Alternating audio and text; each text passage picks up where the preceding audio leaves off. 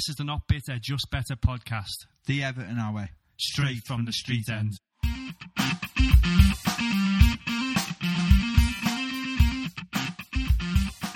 Hello everyone, welcome to the Not Bitter, Just Better Everton podcast. Mr. Johnny Seven here. Long time no speak, Mark. Yeah, we're going to start going like the clappers here. John's just done this weird thing where he started the podcast with a clap, and I don't know why, but it made me laugh. It's been a while. I'm all out of practice, so I'm trying new things, and yeah, it's a bit of a mare, to be honest. But anyway, bit of a mare. It kind of describes our lives at the moment, doesn't it? It does. We picked a cracking week to come back.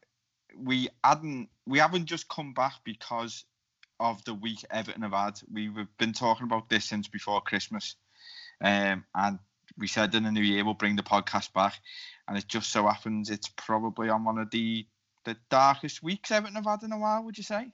I'd say, well, yeah, but I think you're inaccurate. When we decided that we were going to do the podcast is when we were at Finch Farm waiting to batter Fabian Delph the other day. Yeah, he's got some strange social media game going on at the minute, Fabian Delph, hasn't he? It's a shame he doesn't show that much fight on the pitch. Yeah, he might actually put a tackle in or something then. Yeah, so we'll probably talk about that on our news, no doubt. But just to reflect upon the weekend, we went in with a little bit of hope, I suppose you could say. We went in with a lot of hope once the teams came out. Yeah, we named a strong side based on the back of the run of form that Carlo was having since he came in, and dunk before that. It looked like we could, be full strength. Apart from Gomez, really, wasn't it? Yeah, I mean, you look at that. I mean, you could possibly say if everybody was fully 100% fit, you'd probably start Delph ahead of Schneiderlin, only because he's slightly less worse, But other than that, yeah, I mean, there was no one missing from that side who you could see coming in and automatically taking a place. So we were pretty much full strength. Their team got released, and it looked like their under-17s plus Joe Gomez. So, looking at the team sheet, you thought, if we're ever going to beat this Anfield hoodoo, this was going to be the day. Yeah, it really was. I mean, or was it? As an Evertonian, I'm sure every one of us said they'll still manage to beat us anyway. It was inevitable. It just wasn't inevitable the way it happened. I think we were set up to fail, weren't we? We were set up because even if we'd have won that game, it'd have been, oh, well, you only beat Liverpool's kids. It's because they put the kids out. We were never going to come away from that game looking, covered in glory, were we? Even if we'd have won 5-0, you just beat the U team. There's you can't take anything from that. It didn't go that way. I mean, weirdly, if I look back at the game now, the first half was a strange half of football because we had, it's well documented, we had 3 very good chances. We looked like we were going to score. We were threatening. But saying that, if you look at the chances we created, they all pretty much came the same way. It was the full-backs had it, they played it down the line, a cross came into the box or something similar. Straight from pretty much the first minute off, from what I could see, our midfield was just non-existent. And that became even more highlighted as the game went on. Yeah, even then though, we had more chances. They had the best effort probably in the first half. But we could have had 3. We should have had 3. We could have had 4. Which if we'd have taken that into the second half, who knows? But we just seemed to just completely switch off and not turn back up at all.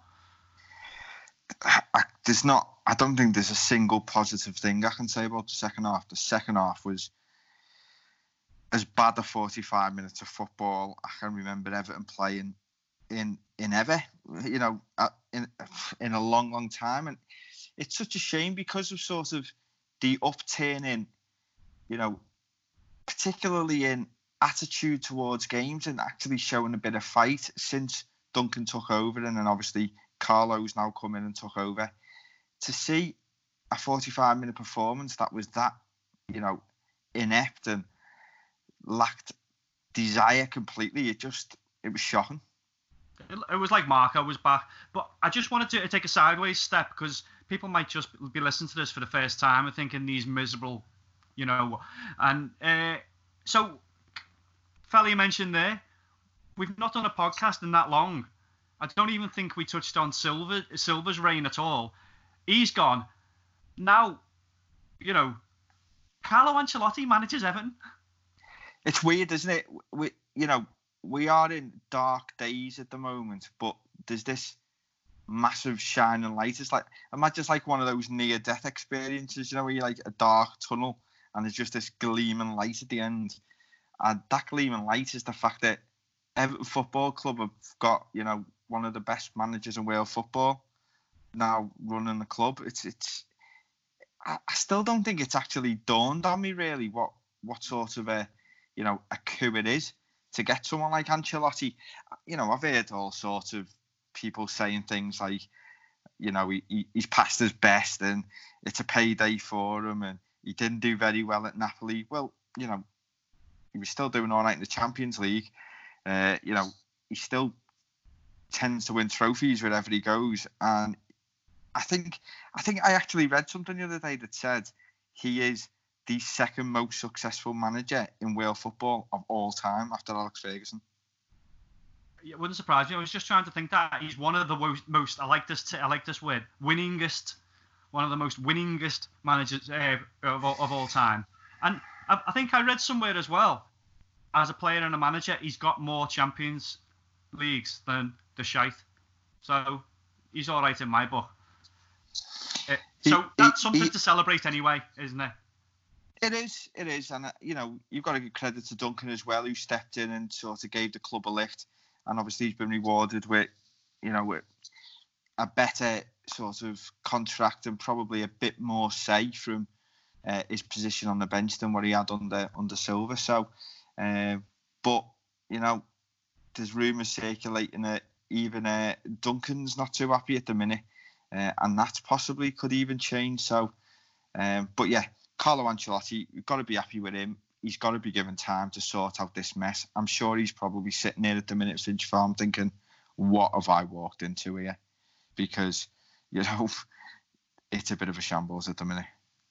Okay, we'll go back to that. What has he gotten himself into there after we just wrap up this monstrosity from the weekend and we've done some news? I guess that's going to be the nuts and bolts of the show, really. Just talking about the mess that we're in. So just wrapping up, everyone will have seen the goal. At first, when I saw the goal on Sunday, I hoped it might have been a foul on Schneiderlin, but then on seeing the replays, there was no foul. He just threw himself over, started whinging. Every time I see a replay of the goal, I see Schneiderlin's whining ass face, and it just winds me up.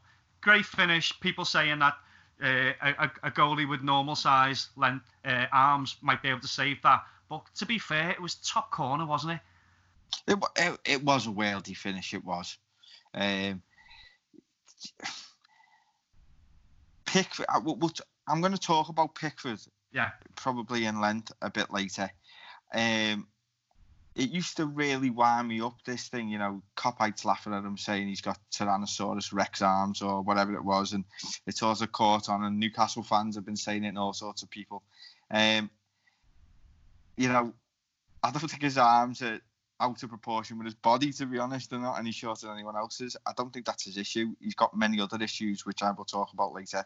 I am not Mr. Pickford's biggest fan at the moment. All right, so I've got I'm going to take an opposite stance to that, so we'll get into that in a little bit. Just looking back on the game, Walcott went from having probably one of his best games in Everton shirt until suddenly he wasn't, and then he turned into I don't know, possibly the worst performance I've ever seen, which not far behind them you had the Invisible Men, Sigurdsson and Schneiderlin.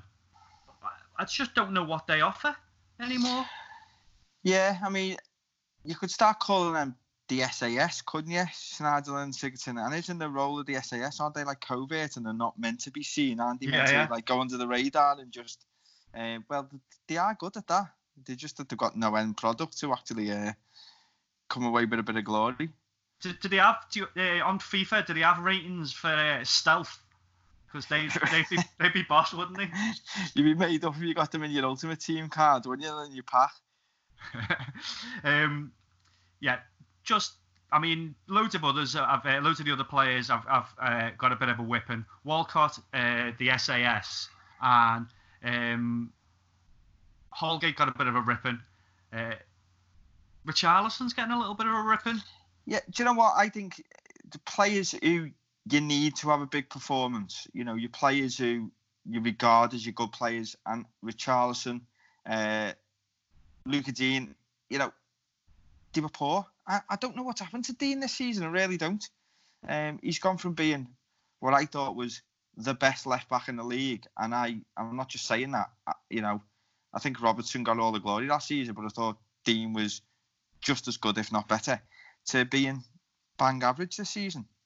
And I keep seeing reports that Ancelotti wants to build a team around Richarlison and Lucas Dean. And, you know, you've had a little go there at Schneiderlin for sitting on the floor and pretending to be injured the other day. That's all Richarlison does these days for me. That's his whole game.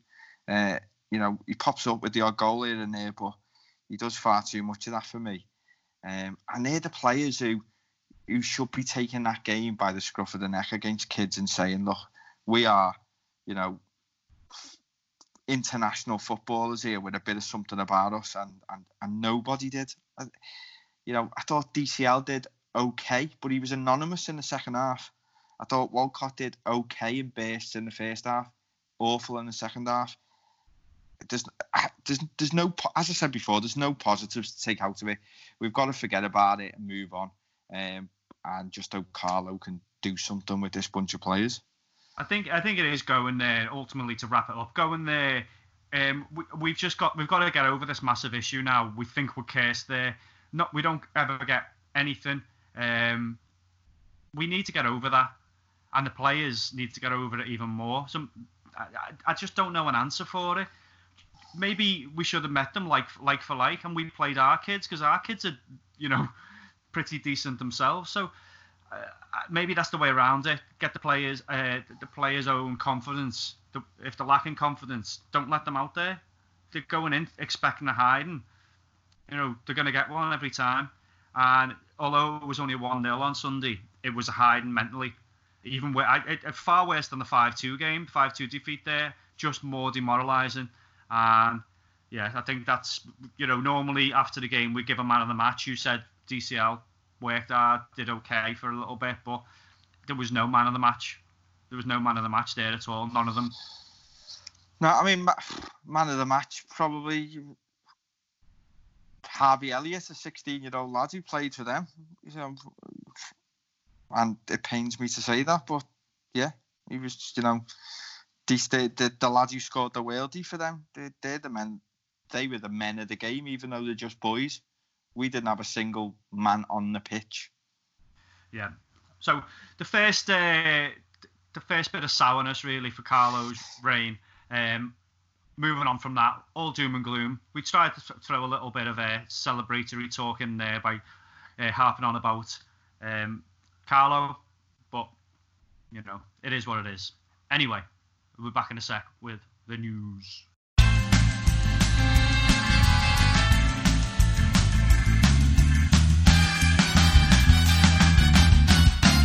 News. Right, Mark. So we talked a little bit about it before. The main news today. Would you call it news or gossip or social media? I don't know. What is it? Is it fake news? Fabian Delph has had a go back at fans. Right. There's a lot of rumours circulating at the minute. Let's do the Delph side of it first. A I don't think it's fake news that he's been embroiled in some sort of social media spat, be that Facebook, Twitter, or wherever, with fans. I think that's there to be seen by people. There's screen grabs. It's documented. He's. My first question on this is why? Why is he getting involved? He knows tensions are high at the minute. He shouldn't be on there arguing with fans. He certainly shouldn't be saying things like, being aggressive with them or passive aggressive, and saying, come and say things to me face, or you wouldn't meet me, or if you did meet me, you'd be asking me for a photograph, not saying these things. That's basically being condescending. It's basically talking down to the people who pay your wages, whether you see it that way or not. And it's generally coming across as an arrogant footballer who's got nothing to be arrogant about at the moment. Yeah, I mean, what was he doing? He's probably hurt after, I mean, that shows a sign that he's hurt to me, lashing out a little and trying to, have a pop back so that they are actually hurt by the result. But trying to say one of the things that was said, they are more hurt by the result than we are. I assure you, you are not. People were just absolutely outraged on Sunday, and still are now at the manner and that in the way that defeat happened. So there's been a few murmurs that Carlo's having a word with him, and there's a good chance he might be out the club. There is. I think, as well as the fact that he's had these Twitter spats, the rumour, which is that there's also been fallings out in the dressing room. I've heard various reports that Delph's had the run-in with Big Dunk, that Delph's been saying things towards Ancelotti, and I don't know how many people listening to this podcast have seen before he signed for us, seen a Man City documentary on Amazon Prime. When you saw things in the dressing room and Pep Guardiola would be giving out, instructions or different things, be talking to the squad, the only person who ever really seemed to talk back to Guardiola in that dressing room was Fabian Delph. Now, when he signed for Everton, I thought that was a good thing. I thought that's what we needed. We probably need someone. When Marco Silva was there, we probably need someone who will sit up, who will try and instill a bit of passion, because I never thought that was something Silva would do off his own back. I thought we needed a lead in the dressing room. I thought Delph would be that. I'm going to hold my hand up here. I thought when we signed Delph, I thought that's a steal. What a signing that is. I thought he'd be a really good signing for us. The fact he hasn't been, some of it's probably not his fault. He hasn't really got going due to injury. He was a little bit of a sick note before we signed him anyway. That was the risk. That's why he was so cheap, though, isn't it? So that's what you're getting. Well, that is the risk. We've done it before and it hasn't worked out with players like, Danny Gibson, for instance. Although I think his main issue was probably not injury; it was probably Stella. And we've had a few sick notes down the years, haven't we? But I think because of the start he's had at Everton, because he hasn't really been there to lead the fight for us, he's got to be acting more humbly than he is at the minute, and he does come across as a bit of an arrogant one, which I thought would be a good thing, but it's not looking that way at the minute. It's going the other way, where he's coming across as a bit of a non-Everton type player, a bit of a flash type player who thinks he's better than everyone else. Yeah, bit of arrogance when you're top of the league or around the top of the league, or even just playing well. You can be forgiven for that, but snapping back when you've just had a performance like that at a manager and a management team like ours, if that's what he's done, then there's no place for him, is there? Listen, exactly. If you're Eric Cantona in your prime, winning leagues every year, you can be arrogant Eric Cantona, can't you? You can pretty much say what you want and sort of get away with it. when you're Fabian Delph and, you've been at the club 6 months, you've barely kicked the ball in that time, and you're telling people that results here, you're probably telling season ticket holders of 30 years that the result hurts him more than it hurts them. That's not somewhere you want to go. Yeah, definitely not. And he should know that. He should know that from being being at City before anyway. The rivalries and the attitude. It's not like he's come from some no-mark football in City. So yeah. Do you want to know what I think we've got a real issue with at the club at the minute in general? Yeah. Intelligence. I honestly just think that there's quite a few players there who are thick. For lack of a better word, I just don't think they get the impact that they're having on the fans, and the way that I just don't realise the way they behave sometimes. They think there's nothing wrong with it. This is one of my issues with Pickford. I'm constantly seeing videos of Pickford, getting bevied, arguing with people. He's either getting bevied and I beat it, or he's down in pints at the dart. Just causing it. Why is he putting himself in that position? Why is he? I know. Listen, I know the lads. I know they've got to go out, but just have a bit of awareness about yourself. I don't think he comes across well. Mina strikes me as not being the sharpest knife in the box. Richarlison, I just think you look at someone like DCL and you hear him talk and he does come across well. And he's humble. Yeah, he does everything. He does everything right. In all the grumblings of the last few days, you haven't heard anything about DCL. DCL, over the course of the season, has improved his image and his standing at the club week after week after week. Whereas other players have damaged themselves week after week. Yeah. And not always because of performances, just because of little daft things they do. Like the Richarlison thing. Richarlison now, he hasn't got that excuse anymore that he's, I know he is young, but he's experienced. He should be our main man. And in some ways he is with his goals, but the amount of times he just, sits on the floor, he moans, he pretends he's hurt while the game's going on around him when everybody in the ground knows he's not hurt. That will annoy supporters, and there's no need for him to do it. I found with Richarlison, his strength, is obviously his main strength is his goals. On the ball, he's not great. But one thing I'll say about him this season is I think he's doubled his work rate when he's off the ball, getting back in, tracking back. I think he's always had that about him. I think ever since the day we bought him, that was one of the things I did like about him for the forward. He will get back, he will tackle. But my issue is with him sometimes, he'll try and win a free kick. And again, no issue with that. I mean, look at Steven Pienaar, he was the master of it. Oh, yeah. But when he doesn't win the free kick, he moans and he complains. Instead of just getting up and getting on with it, he'll sit on the floor as the game goes on around him. And that really doesn't sit well with me. And I think he's getting one of those reputations now of being a player who does play act. So he legitimate free kick sometimes he won't get. Yeah. I don't know. As I say, the goal, the in between. That's why he's at Everton, isn't he? He's got the goals. He has flashes of brilliance, and he works hard.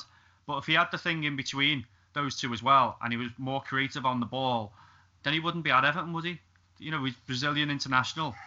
He wouldn't be at Everton if he had that other thing. He'd be at a top club, which unfortunately we can't say we are at the moment. But like I was saying there with DCL is, you can see his progression. At the minute, I can't see a progression in Richarlison as in, improving his faults. His faults are remaining the same. And I think that's what a lot of Everton fans don't want to see. We want to see the players improving. So if we don't think they're putting in enough effort, we want to see that extra effort. If we don't think they're throwing a tackle in, we want to see that tackle. And it's just having that little bit of awareness about you to know that's what you need to add to your game to be a success of the club. All right. So that's gone on from news from the Attitude Delph, really. Other news, transfer. Is there anyone that you think is a cert or even close to being getting done? Because we're going to be linked, aren't we, with a lot of Ancelotti's old players. Well, a little bit of light is the fact that we started getting a few transfer rumours last week. The big one which stood out, and the one that we've been most heavily linked with, is James Rodriguez. I mean, a player of that sort of standing in the game. He's been at Real Madrid. For years, he's been classed as one of the big players in the world, probably. Real rumours that we could have a chance of signing James. I mean, when I first heard we read it, I thought, why are we going in for that J. Rodriguez? He's flopped everywhere he's been. Surely we're not going getting him. I had to read it twice because, it wouldn't have even crossed my mind that we'd be in for a player like James. But hopefully we can get that done because, we are lacking that creativity in midfield. Sigurdsson's not doing it. He hasn't done it all season. And I think he'd be a big step up from Gylfi. Definitely. Last season we had a problem at the start where we had all these number 10s. Maybe probably it was last season. I know, where are they? Well, why aren't they any good anymore? I can't think who we had at the time apart from I know that we bought Klaassen, Sigurdsson and Rooney, didn't we? Yeah, and I think we had like Lookman knocking around, didn't we? Richarlison could play there. There was a few players who we thought could play there. I mean, technically, if you look on paper now, you've got Sigurdsson who can play at number 10. You've got Richarlison, Iwobi, Bernard. But they're not, I don't think any of them, when you think of that player, you automatically think, oh, he's a number 10. Whereas some of it, like James, could be that number 10, could be that playmaker, that bit of spark. I mean, as far as transfers go, I think it's blatantly obvious, we need a fix in midfield. If that's a short-term fix, somebody on loan, or if that's a permanent transfer, but that's got to be the priority for me. I think there's a lot of players who need bombing out. I think there's a lot of transfers that going forward as a long-term plan need to be done. But I think for this window, we've got to get one, maybe two in midfield. Okay. You just hinted at it then, the clear out. There's loads of other news that we could have talked about from the past 2 years since we've done one, including all the stuff with the new ground, which looks amazing. I don't know. I still don't know if I'm going to believe it until I start seeing it take shape. Even then, I probably won't believe it until I'm inside there in my seat. Yeah, I mean, I'm sure as the podcast goes along, we're going to talk about that in great detail. But yeah, I mean, I think it's happening. All the signs are still good. The planning processes, they're never quick, are they? But it seems to be following the timeline that was set out initially. The plans look absolutely amazing, and if it is what the plans show, then I don't think there'll be any Evertonian who's complaining about the new ground. But again, there's no good having a world-class stadium and with championship players in it, is it? No, definitely not. Just going back to transfers, I mean, is there anyone you think we should go and try and get? Anyone realistic who you think could particularly fill in? Because I've been having a good think about this, and I think somebody like, there's the European Championships, this summer. There's a number of players who are going to want to try and play in that tournament. So I was thinking someone like a Loftus-Cheek. He's not getting anywhere near the Chelsea side at the minute. He's just coming back from injury. He was on the fringe of England, or he was more than on the fringe of England. He was in it pretty much every England squad before he got injured. I'd try a cheeky little end of season loan with someone like Loftus-Cheek. Straight in, experience, knows the league. and would walk into our midfield at the minute with Gomez and Gabamon out. Right, okay. I don't know whether we have to. I'm laughing because of the player I'm going to say. I don't know whether he's out of our league anymore. Obviously, he is out of our league because he's not in the Prem. Bale. Well, he's not a central midfielder for a start.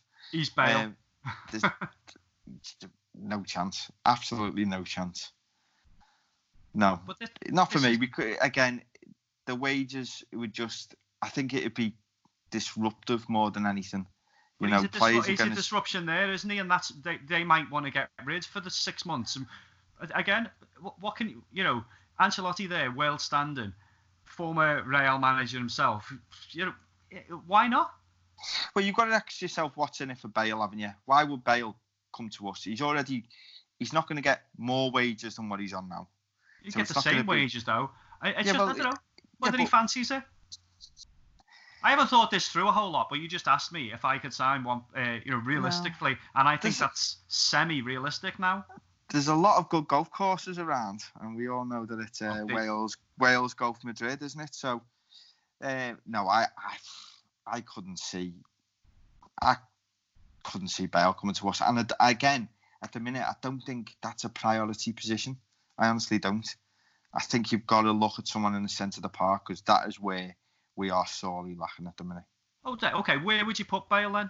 If that's not a priority, when you've got a potential Iwobi, Bernard, Walcott variety. So how isn't that a priority? Bernard. Listen, don't get me wrong. I'm not saying that any of them players are better than Gareth Bale. Clearly, Gareth Bale is a class above all those players.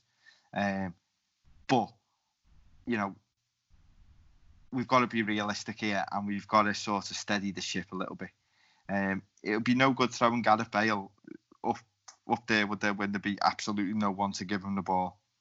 It's Gareth Bale. He doesn't need anyone to give him it. He just gets it and runs faster than everyone else with the ball. I can't believe you're talking about Gareth Bale on this podcast. No. We're not getting Gareth Bale. No, I know. To be fair, it was a little bit pie in the sky, tongue in cheek. But because I can't think of a realistic one, it would improve us. We need 4 or 5, I think, to bolster the squad. 3 or 4. Well, I think we need 3 or 4 to bolster it. Do you? I think we could get away with 2 central midfield. If we didn't sign anyone but two people to play right in the middle of the park, I think we'd be all right. We'd be all right with a plan going forwards for the summer. Okay, hold that thought then, because that's what we're going to talk about after this.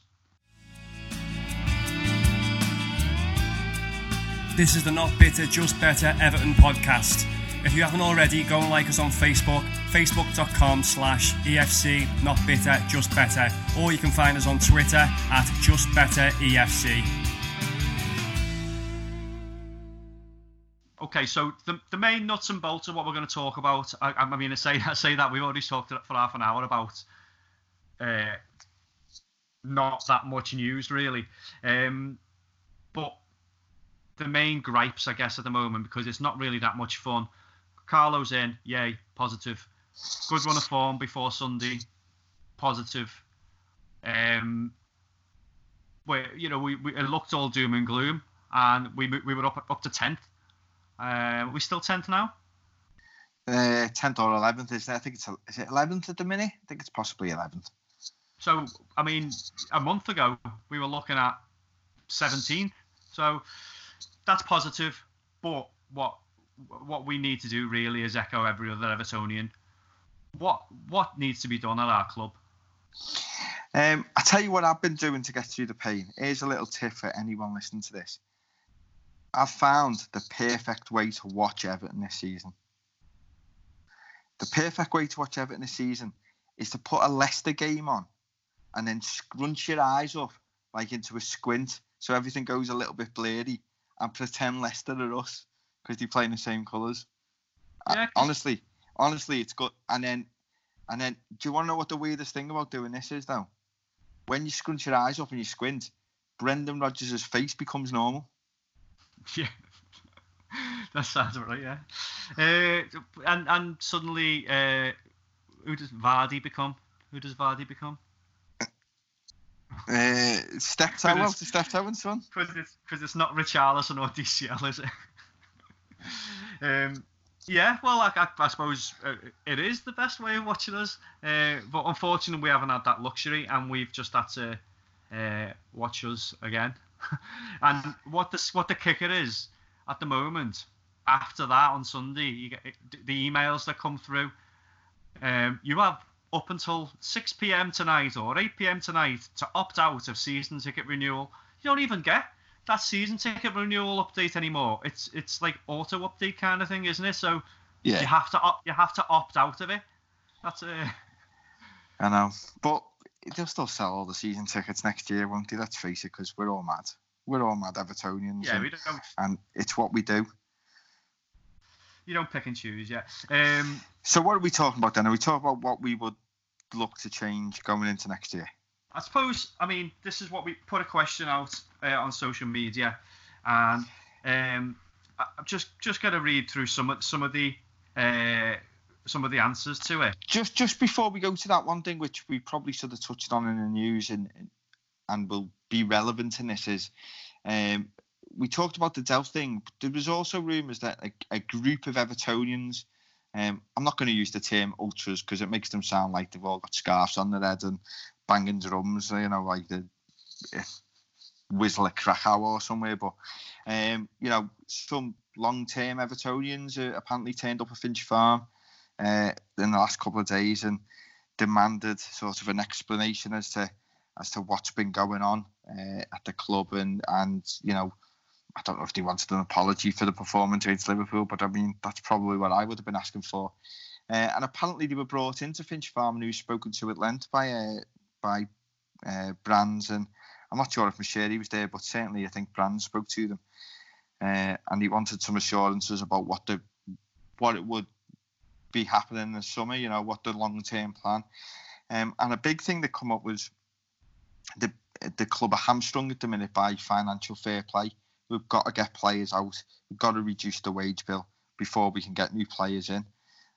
So I think that's going to be a big part of the rebuild. It's getting rid of these players, but the players we've already mentioned, your Sigurdssons, your Schneiderlins, because of the wages they're on, he's gonna take them on 110, 120 grand a week. No, I know that's it. If you look at Sigurdsson, 50 million. Can you imagine what his fee would be now? You're still probably looking 20 million, but that in a year, 2 years, and yeah, but who's going to pay 20 million and take that wage on? Palace, maybe, I don't know. I don't think with wages like that, somebody like Palace. You've got your teams, you've got your West Hams, for instance, who possibly could cover that. For me, when you look at a rebuild, some of the players I'd be looking to get out first would be, some we could recoup money on. And I'm sorry to say, but the first one I would be selling would be Jordan Pickford. I think Pickford would still carry a value. Somebody like a West Ham, for instance, you get your money back you paid for him. I just don't think he's a fit at the club. And as strange as that sounds, everybody will say, what are you talking about? He's England's number one. I think he's England's number one because there's a real lack of good English keepers. That's the only reason he's the England number one. I think his decision making's poor. I think, as we spoke before, I don't think his football intelligence is particularly high. I don't think his general intelligence is particularly high. And, I don't think he's particularly the best shot stopper at times either. I'd certainly be looking to, get money in for Jordan. And that's where I'd start with the rebuild. I disagree on Pickford. I think he's an excellent shot stopper. Sometimes he's a little bit rash. He is kicking and distribution is highlighted only because he tries to be more precise. If it was other keepers just clearing it down the field and it going out of play or whatever, when they're not trying to pass it, I think you'd be in the same kind of boat. His attitude is a little bit funny sometimes, But before him, I say he's on a par with Howard. I don't think overall Howard was more rash. But are we likely to get a better goalkeeper, more consistent than him for less? Or I think you would. No, I think you would. I honestly do think you would. I don't put him in, the best 10 keepers in the league. I don't put him in there, honestly. I hope maybe he can change my mind between now and the end of the season. A good run of performances. Maybe it's not all his fault. Maybe, the back four isn't exactly helping him out at the moment. But I don't know. I just think he will be the one we'll get some money back for, recoup what we made, and start to build from there. Yerry Mina wouldn't be far behind him for me either. I probably don't think we get back what we pay for him, but I think we get something. And you've got to say Michael Keane as well. The two of them. Michael Keane's Everton career, is it over already? It's starting to look that way. Yeah, I think he's just not helped himself out. His positional sense has just gone awful. I don't know where his confidence went. He's not a bad player. He's just completely down. And I don't know if he knows where he's playing half the time. I don't think he's entirely comfortable since this the goal kick rule came in and playing it that far deep. He wasn't bad on the ball before, but now I think it's just far too much pressure. They start off far too deep. We haven't got the options coming deep enough for it, so we always get stuck and the pressure's back on them. And I think him and Mina just aren't comfortable enough to be trusted with that. And then that also has a knock-on effect to Pickford as well, and also has a knock-on effect with the fullbacks. None of them are helping each other out, and they're also not being helped out by the decision to play them like that. Obviously, that's questioning Carlo already, but I think he'll soon learn that those players aren't good enough for it, and then stop playing it that way. Yeah, I mean, I criticised Dean before, saying he's not been the player he has been this, last season, but I still don't think there's many better left backs out there. I just think he's been sort of dragged down by the general performances of the team. So I certainly wouldn't be looking to replace him anytime soon. Right back is a concern. We've all seen Seamus. He's certainly not getting any younger. I think, he started the first game of the decade last year and he started the last game of the decade last year. So there's a good 10-year block he's been playing for us. His best days are certainly behind him. Do you think Sidibe's the answer, or do you think we need to look elsewhere? I think they are solid between the two of them. I think both of them perform well. The only thing they don't do is perform as well attacking-wise from right back that they used. Well, Seamus in particular, I still think he's very solid defensively. Doesn't get caught out a whole lot. It just his wing back game's dropped off. I'm not talking about now. We're looking forward now, though, aren't we? Do you think that will be good enough to take into next season, or would you like to see us sign a right back in the summer? Or have we already got the answer? Is John Joe Kenny the answer going forward? If he was the answer, then we wouldn't have got Sidibe in and shipped him out. No, I think probably he might be once he's had a good solid spell away and a good run of games. There's all sorts of rumours that Jose Mourinho wants him. Spurs are looking at buying him. There's a couple of clubs from the Premier League linked with him, so he's having a good season in Germany. Maybe he is the answer going forward. Who knows? But for me, I see some Blues saying, would sign Sidibe straight away. We should get him in January or whatever. I don't think he's done enough at the moment. He's looked good in some games. He's also looked poor in some games. He needs to show me a bit of consistency before I think about, him being the answer on that right-hand side going forward. Going back to, we've talked about central midfield, I think Sigurdsson and Schneiderlin they certainly be looking to get shipped out in the summer. Possibly Delph as well, as we discussed. We need Gomez back. We need a couple of players in there. The one position I'm not really too worried about is the forwards. I think we need to bring a striker in. If Tosin goes out, Nias goes, we'll be sure for cover for DCL and Richarlison. So certainly if we could get a striker in, that would be good in summer. Whether that's a first choice or a backup, wait to be seen. Yeah, I'm happy with the forward line too. I still don't think Tosin's awful. Again, I just don't think he's not really had a run, but then, you know, he shouldn't really be given a run because the performance he has had, he hasn't impressed at all, really. So, my prediction is he'll be the first player out this window. Yeah. I think in the next 5 to 7 days he'll be gone. All right. Loan to Crystal Palace is looking extremely likely. I mean, but do we want to be? We're going to be potentially competing with Palace, aren't we, for a mid-table spot? As sad as it is. Well, we are, but the reason behind doing that will be the fact that they will pay his wages, and it will release some funds for us to bring a player in on loan or whatever. I've also seen him linked with his old club, Besiktas. But I think that looks like a loan without the wages getting paid. So, although you're getting that whole thing of he's going to another country, he can't haunt us through the season, you're not getting any real benefit out of it. No. Sigurdsson, going back to Sigurdsson and Schneiderlin. Schneiderlin last year was lucky not to be shown the door, wasn't he, when he had that thing where he was laughing after the game and just his general attitude after it. I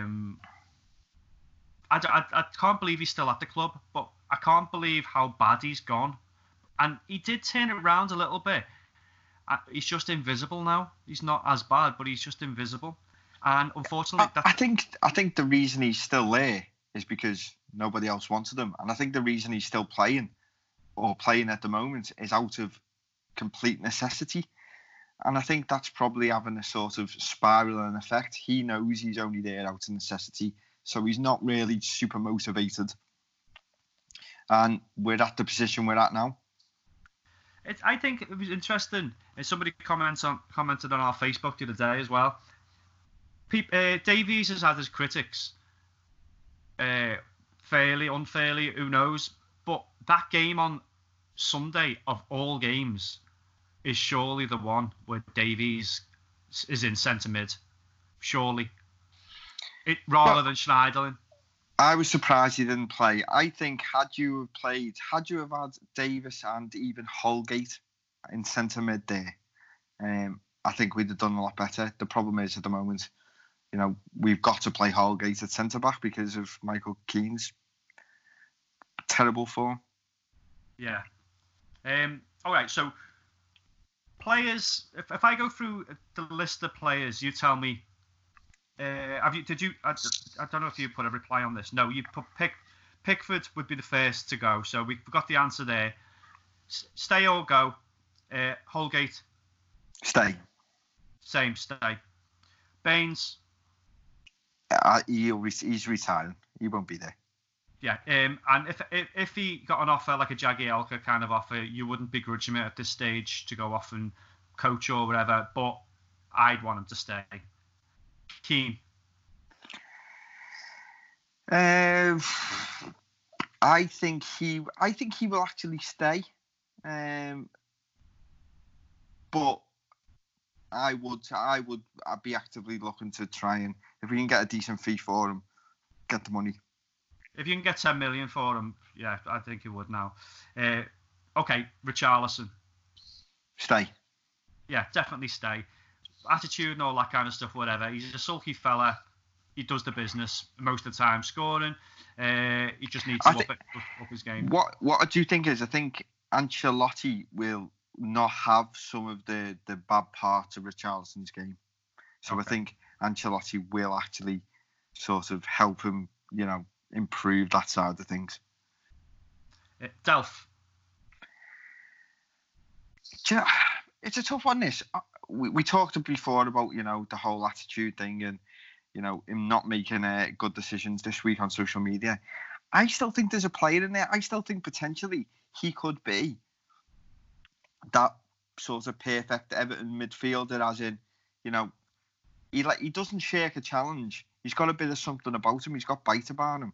He just needs to be fit, and I just don't know if that's going to happen. I've got a feeling he won't be there next summer, honestly. Yeah, I just can't see a way around it now. Once you've soured yourself, I don't think he's got the type of attitude to be able to turn around or be bothered about turning around in Evertonians' eyes. So I think the seeds are sown now for him to go. And to be honest, I'm not that bothered if he does. Again, I thought it was a bit of a snip when we got him, but ultimately he's hardly played. So I wouldn't be cut up if he went. Okay, number 9, Dominic Calvert-Lewin. Keep 100% most improved player this season. Looking like he could be an England international in the not so near future. Yeah, definitely keep. In the not so near future, you mean like 10 years or so? In the not so near, in the not so distant future, even. Yeah, that's the one. It's getting late.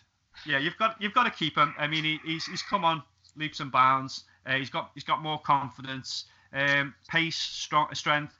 He had a little bit more. If you had a decent winger, fullback, knocking more consistent balls in, like if Dean started putting the ball in, if what's his face, Sidibe, he puts the odd good ball in. If there was more consistency from them and the wingers, I think DCL could be up to 20 this season. Not so far. I mean, he could have 20 goals this season.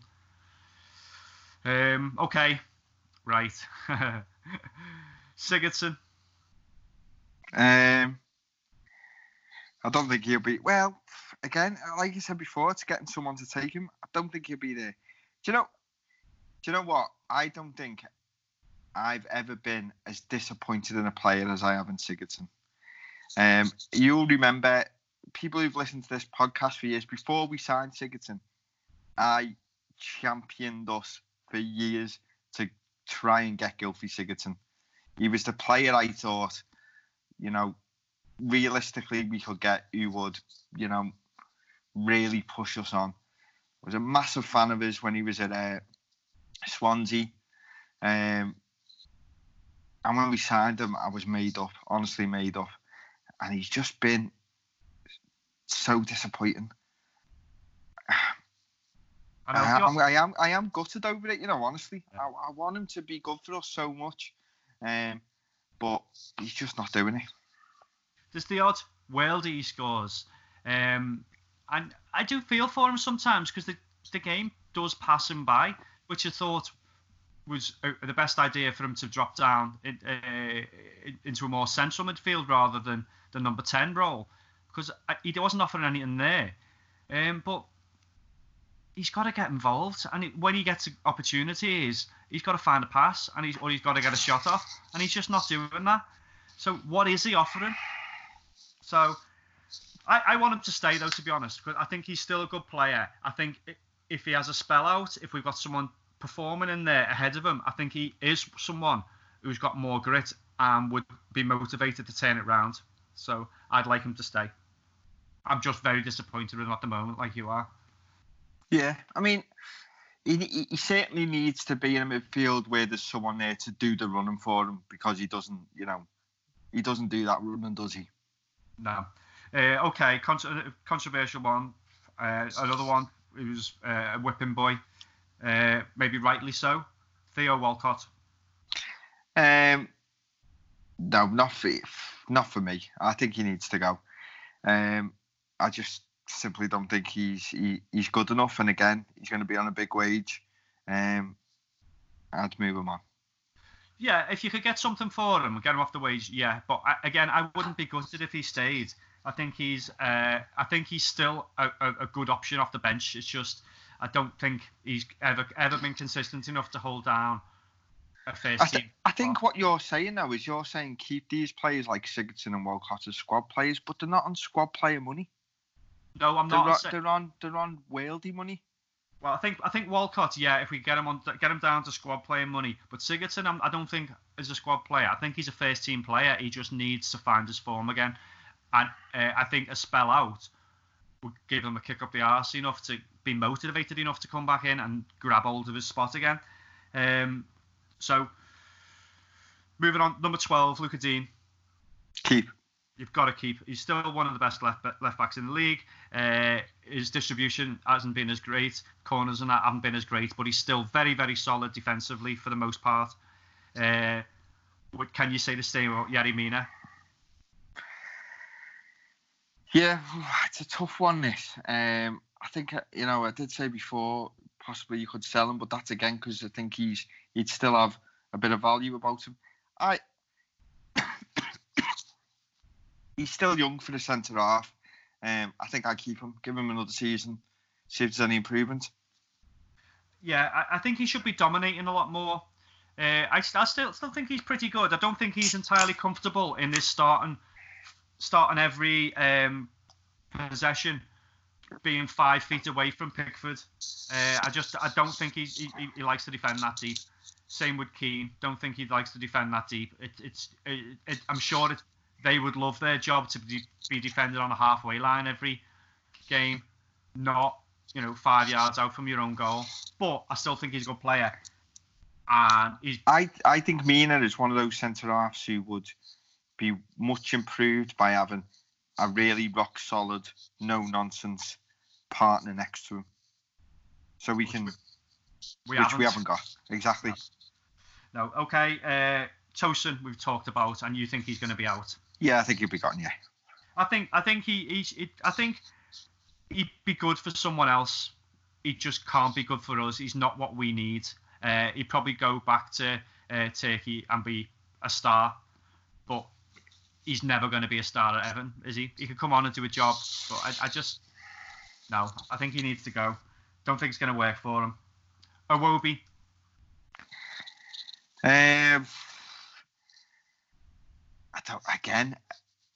He will be there. He'll be there because he's had one season and because he's on mega money again, and we overpaid for him and his value's inflated.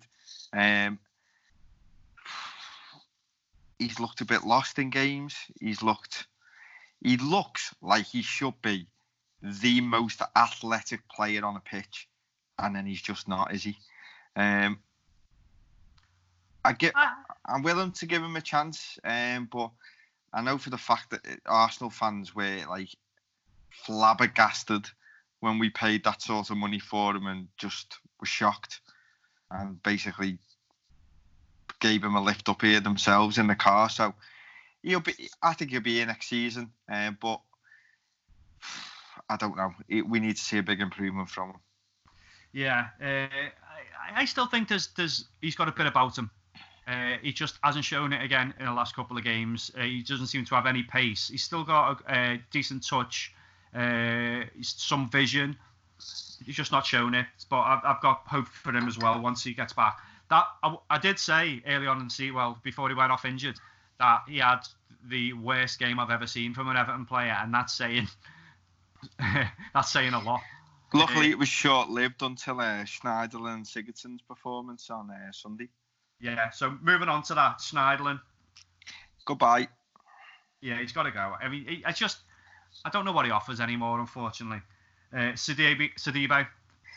We don't really get a say. We don't really get a say in the summer, do we? But no. Would you keep in the summer if we had the opportunity? I wouldn't try and make it permanent now. I'd wait till the end of the season and see how he gets on in the second half of the season. Okay. I don't think we have much choice. I think we can go and get any other right back if he doesn't stay, who will do a similar job. So, yeah, not really that concerns either way. Bernard? Yeah, I think, this season's been very stop-start with injury. I think we keep on, again, out of necessity. We keep on rushing him back, and he's not fully fit. He seems to keep on getting like niggly little muscle injuries. I definitely keep him.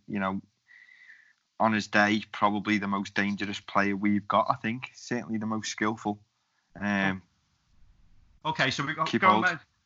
Gomez, yeah, we know the horrific injury that he had, which definitely wasn't caused by Son's clumsiness, and he's not that type of player. No, it wasn't Saint Son, was it? No. No, nothing to do with him. So Gomez, of course, we keep. We can't wait until he's back. Stecklenberg, yeah, good to keep. No, well, I think he'll be gone this summer is just because of age. I think he's 37 now. I think it'll be a retirement job or move to the coaching side of things. Okay, yeah.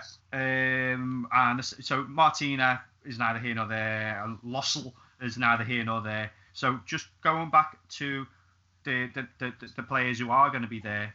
Gabaman as well. We'll write them because we can't really pass judgment. So we've got Coleman. Yeah, I think he'll get another. I give Coleman's one of them players who deserves a contract every year until he, wants to pack in. I think he's someone who is good to have around the squad, good to have around the dressing room. If he's not first choice, he'll still do a job if he's injured, pretty much like Baines has this season. So yes, definitely another season for Seamus. I think he needs a bit more bite. Remember when he scored the goal and he was like, he was expressing his frustration at the Everton fans, when he went celebrating. I think he needs a bit more of that about him, because again, going back to that Son thing, and then he was in his ear telling him, it wasn't his fault and all that kind of stuff as captain. Nah, don't do any of that stuff. He needs to be a lot more, a little bit more twisted, and show his passion this way rather than his niceness. I think he's the one playing that squad though whose passion for Everton you can't really question. Yeah. But you show it. Don't stop being a decent fella. You can be a decent fella, but you don't have to go and put your arm around the opposition. It doesn't quite sit right. He could have sent a message that in a less public or less, not in that dressing room, so and still being a decent fella. Okay, so Davies. I think he's shown enough in games this season, at times, to show that there's still a possibility of a blossoming player there. I know he's another one who we can't keep saying, "Oh, he's still young, he needs another season." But I'd certainly keep him at the club. Obviously one of the few Scousers who are around, one of the true Evertonians. So yeah, at the minute I keep him. I do feel for him a little bit, because he is one of the players who gets shifted around a lot. So been asked to play on the right wing, and he is essentially right-sided, but not a winger. But then so he's been captain, he's not been captain, he's been played centre, he's been asked to play in a more advanced role. He's played under 3 managers in a season. Yeah, so I do feel for him in that sense. I don't think he's been great this season, but he's not the Antichrist like he's been built out to be by some people, and he's also not Everton's saviour. Like he's built out, and he's just because he's a blue, it doesn't mean he's not exempt from criticism. So again, youngster, what harm is it having him in and around the squad? He just maybe can't be a starter for now. Okay, Moise Keane. I think we kind of know, really, don't we? He needs a chance. We haven't mentioned him through the entire podcast so far, have we? Which is a strange one. I think we were talking about strikers before, and I didn't even mention him because I think that pretty much shows you that how much sort of game time and how much impact he's made so far. I think when we signed him, start of the season, he was the one that we were all, really, really excited about. Thought he'd come in and probably hit the ground running and could be the new Lukaku even. That certainly hasn't happened, but I still don't think I've seen him on the pitch enough to make a decision about him. When he has had opportunities, though, he hasn't looked great. But again, he looks like a player who's got no confidence, when he does get his head down a little bit, and he does look like he's got something again, and I think we might see the best of him next year and the year after. So definitely got to keep. There are enough signs. He's coming to an absolute shitstorm now, hasn't he? He's not used to this. He's used to being at Juventus where they win everything every single year, and it must be easy to play in that Juventus side. You're going to get multiple chances every game. It's easy, I suppose, to a certain extent. That's not what Everton have been this season. So he's probably learning how to play footy again, learning how to deal with losing games and not get chances and it not be easy. I think whether Moise Keane is there next season or not depends fully on Moise Keane, whether he just gets fed up with it and wants to go back to Italy. Yeah.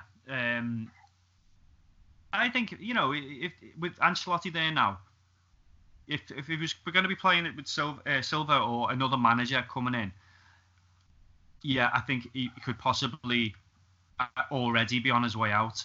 But I think Ancelotti coming in, I think he's going to get another chance before the end of the season. You'd have to keep him interested for next season, and next season I think he'll have a better go. And I'm happy with that.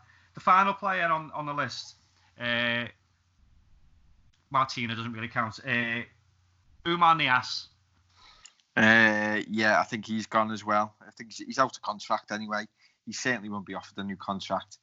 Whether he goes in the next couple of weeks for a small fee or something to, a club or out on loan or whatever, I don't know. But yeah, he certainly won't be there started next season.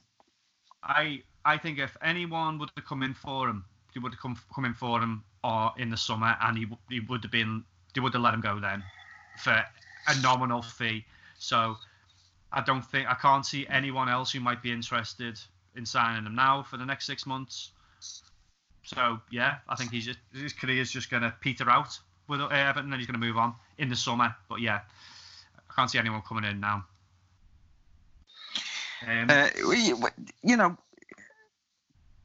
Somebody might take him on loan for the rest of the season out of necessity. A championship side who trying to beat relegation, or somebody who thinks a bit of extra firepower to try and make the playoffs. That's what's happened to him previously. That could happen. Yeah, we've got quite a few comments on this. So I won't go through everyone's ratings, but I'll pick out some of the highlights. Cairns Gav has give a rating of 2 out of 10 for Bernard and Walcott and to sell. So to sell them, and Sneijderlin and Keane got a 3 to sell. So they're the type of names that are popping up over and over. I think 2 for Bernard's a bit harsh. Yeah, I think that is. But Walcott, yeah, you can understand why. Jimmy Hunter says keep Richarlison and Dean. Yeah, the rest aren't good enough. David Miley, wouldn't bother me if every player was discarded from the squad. It's probably the wrong week to ask this question, though, wasn't it? Emotions are running high and everyone's the worst. I'll tell you what I do think. I think you look at our next 5 games in the league, rather than our next 5 games in total, because we're out of everything else. The 5 games I think we should be winning. I want 15 points from these next 5 games. This could be a turning point of the season now.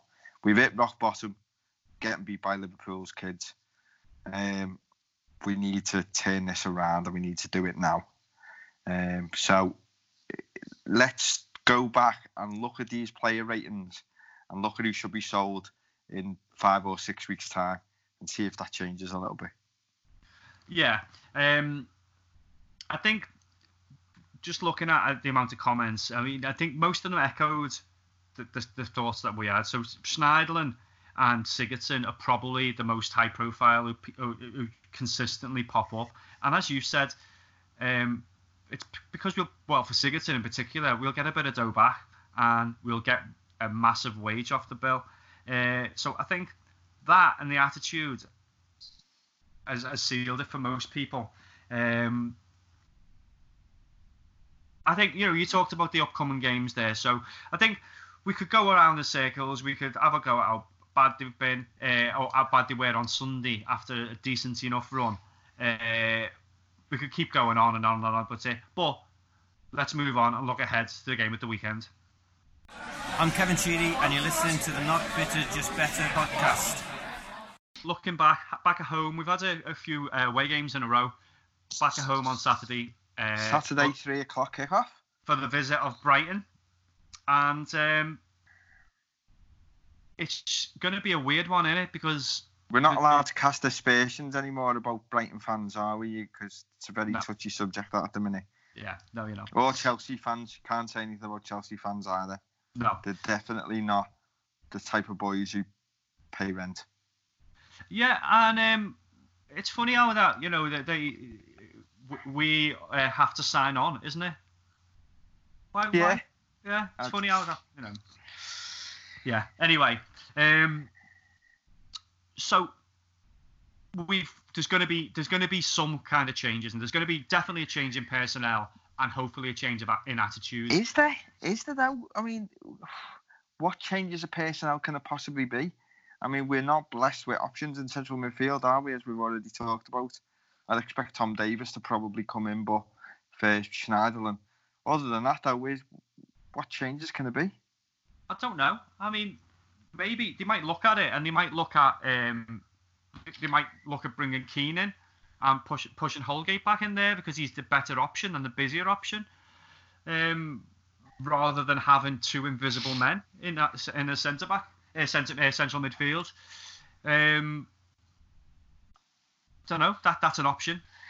I can't see that. I think the back five as it is will be as it is. I think he, whether he goes sort of 4-4-2 or a sort of something similar to what he was playing against Liverpool the other day, I don't know.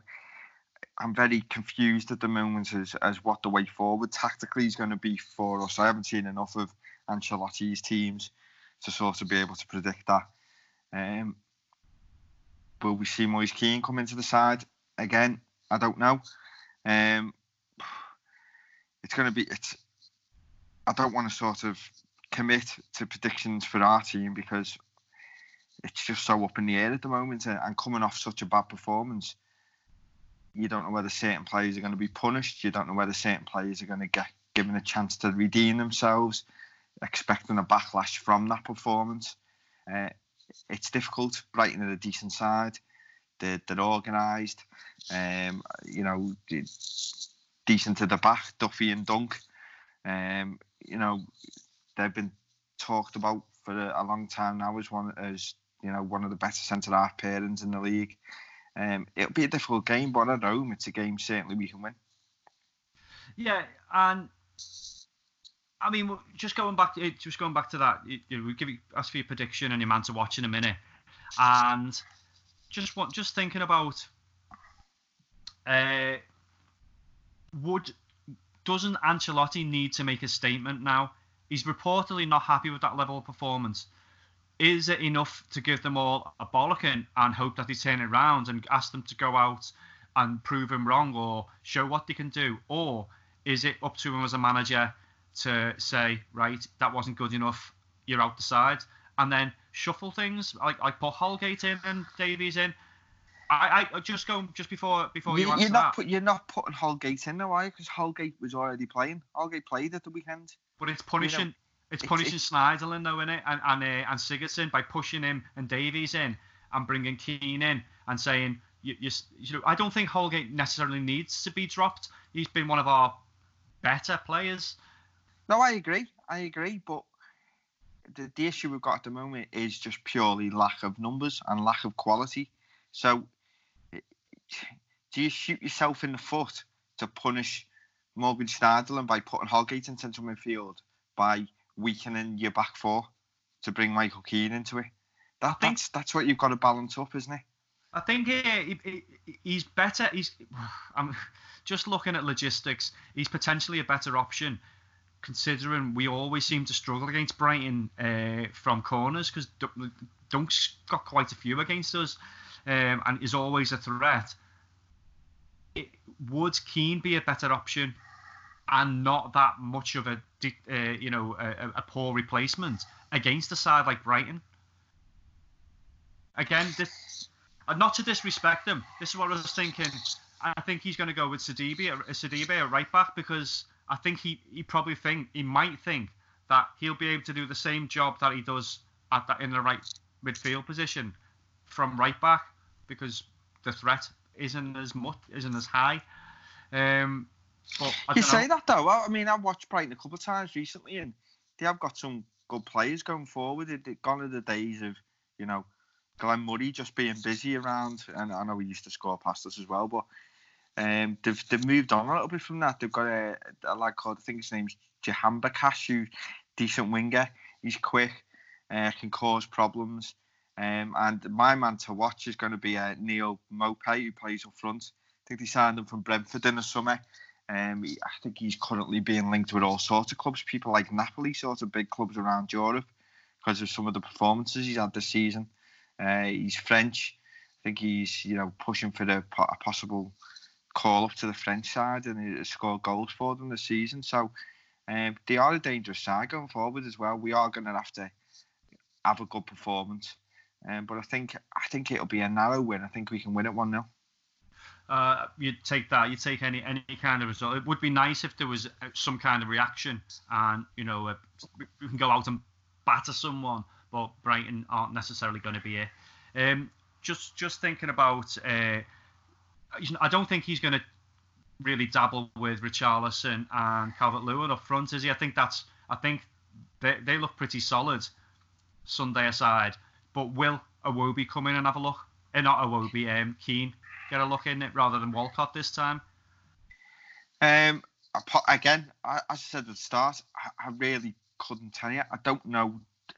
Usually, I think to myself, I can sort of semi-predict the side that they're going to pick, but I really don't know at the minute. I mean, Bernard doesn't really look fit. Walcott, as we said, in the first half, he did look dangerous. If he could do that perhaps against the Brighton, maybe we get a couple of goals out of it. It's hard to predict at the moment. I don't know. But that's all we can do. This is why we do the podcast sometimes. Now, uninformed nonsense is what we do best. Well, it is, honestly. I mean, saying that, it has been a couple of years. I think, last time we were on, we did talk about our own life going, what's been going on in our own lives that put not a dampener on things, but slowed us down a little bit with this. But it was just a very, very hopeless time as well to be an Evertonian. And now we've got hope again. Again, we're not about being glory hunters, but, we certainly wouldn't have been sat in that street end for all them years if we were glory hunters. No, it's more about, it was just so depressing. They killed me love for football for a while. And we joked about this when we were talking about starting to do the podcast again, and I might have to actually start watching footy again, Everton aside, because I've not got a clue. That would help, yeah. And if someone's listening to this podcast for the first time, we're not always this miserable. We do tend to try and make it a bit more light-hearted, but it was difficult this week. Yeah, we do try our stupid skits. So just going into just finishing off saying, yeah, so thanks for people for listening to this after so long. We're going to try and start building up again. Not going to promise every week, but we're going to get a regular slot on Wednesdays to put the podcast in on Thursday mornings. And got some good news today, as well as being approved again for iTunes, Stitcher, TuneIn, and all that kind of stuff. We are now going to be on Spotify as well. So excellent stuff. Does that mean we'll appear on like playlists with like Red Hot Chili Peppers and all sorts of stuff? Yeah, we'll be on mad playlists, and you can get Alexa to play us, so that's good, isn't it? Just a quick one before we go. Blues listening, I'm sure you're aware of Speedo Mick and the stuff he does for charity. He's walking from John O'Groats to Land's End at the minute. If you get a minute and you've got a couple of quid spare, throw him some money, because he's boss, isn't he? What more can you say? Yeah, and the stuff he does for charity. He is a superstar. There's no way I'd like to walk through Scotland in my undies in January forget that. I don't like walking around the house in my undies. He's a proper ledge, and help him out, throw him some money, and let's get him to his target. Indeed. Yeah, so just leave it on that, like positive, and all the amazing work that Speedy Mix doing for the club. He's definitely our player of the season this year. Yeah, you know what he should be?